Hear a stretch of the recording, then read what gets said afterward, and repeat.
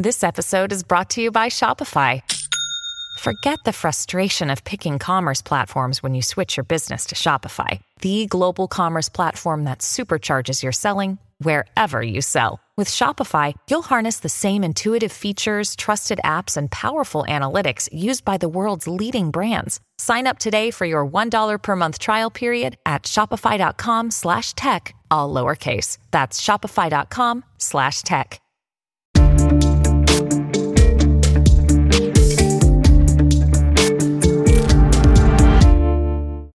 The American right suffers from a chronic failure of knowing what time it is, and nothing revealed that fact more clearly than the recent death of Russian dissident Alexei Navalny. Navalny, the 47-year-old outspoken critic of Vladimir Putin, died suddenly while serving a long prison sentence on charges of extremism. The natural instinct in such a situation is to denounce the political oppression of Putin's regime. But the United States has lost its moral standing to criticize other nations due to the criminalization of political dissent that is occurring within our own system. Still, many conservative politicians and pundits like Ben Shapiro took to Twitter and assured Republicans that while the Biden administration was indeed involved in weaponizing the justice system, comparisons to Putin's Russia were unwarranted. This is, quite frankly, insane. If the right doesn't wake up to what is happening in the United States, conservatives will find themselves the victims of a regime that has every intention of imprisoning its enemies. Just to be clear, I'm very sure that Vladimir Putin is a very bad man who doesn't care about the interests of my family or my country. Whether he wants to conquer the world and establish a Russian fascist global empire, as many neocons and leftists claim, is another question, but I'm very sure that Putin is no friend of mine. There is, however, an unbearable absurdity to Western leaders like Justin Trudeau or Joe Biden, who've repeatedly imprisoned and suppressed their own opponents, giving lectures on the importance of democratic norms.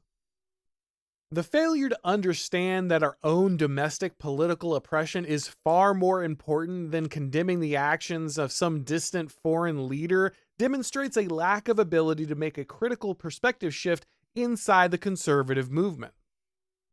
Americans have grown accustomed to being the global hegemon, and it shows. Our leaders assume the right to dictate the actions of foreign rulers, and our political commentariat enjoys pontificating about the superiority of our own system. We definitely like the idea of being the leader of the free world, but that only works if you manage to maintain liberty at home, and we have not. Twitter poster Douglas Mackey has been sentenced to prison for making memes. More than 1,300 Americans have been charged for protesting the presidential election on January 6, 2021, and many of them have had their due process rights tossed into the garbage. Donald Trump, a former president and Joe Biden's chief political opponent, has been arrested on multiple fallacious charges, and several states have attempted to strip him from the ballot. Many of Trump's attorneys and administration officials have had their lives ruined due to politically motivated legal prosecutions. The list of attacks on our political freedoms is almost endless and is only growing larger.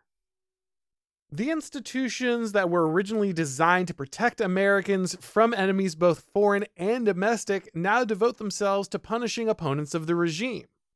The FBI monitors Catholics at traditional Latin masses, the Justice Department pursues absurd charges against pro-life protesters, and the Department of Homeland Security treats Trump supporters like domestic terrorists.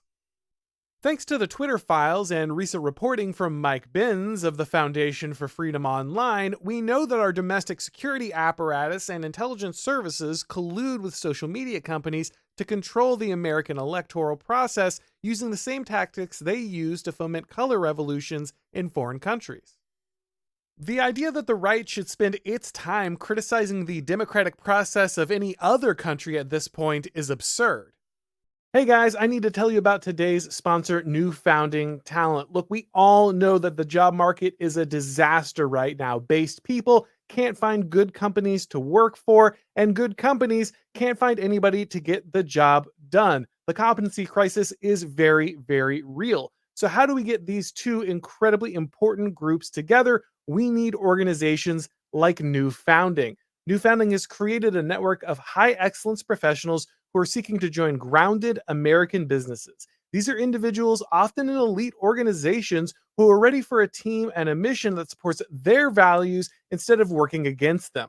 Aligned companies are already using this network to hire high trust, exceptional individuals who can match the culture and mission of their teams. So if you're looking for better employees to build a better world, you need to go ahead and apply for access to the New Founding Talent Network at newfounding.com/talent. You'll get connected with candidates who will build your business. That's newfounding.com/talent. Check it out today.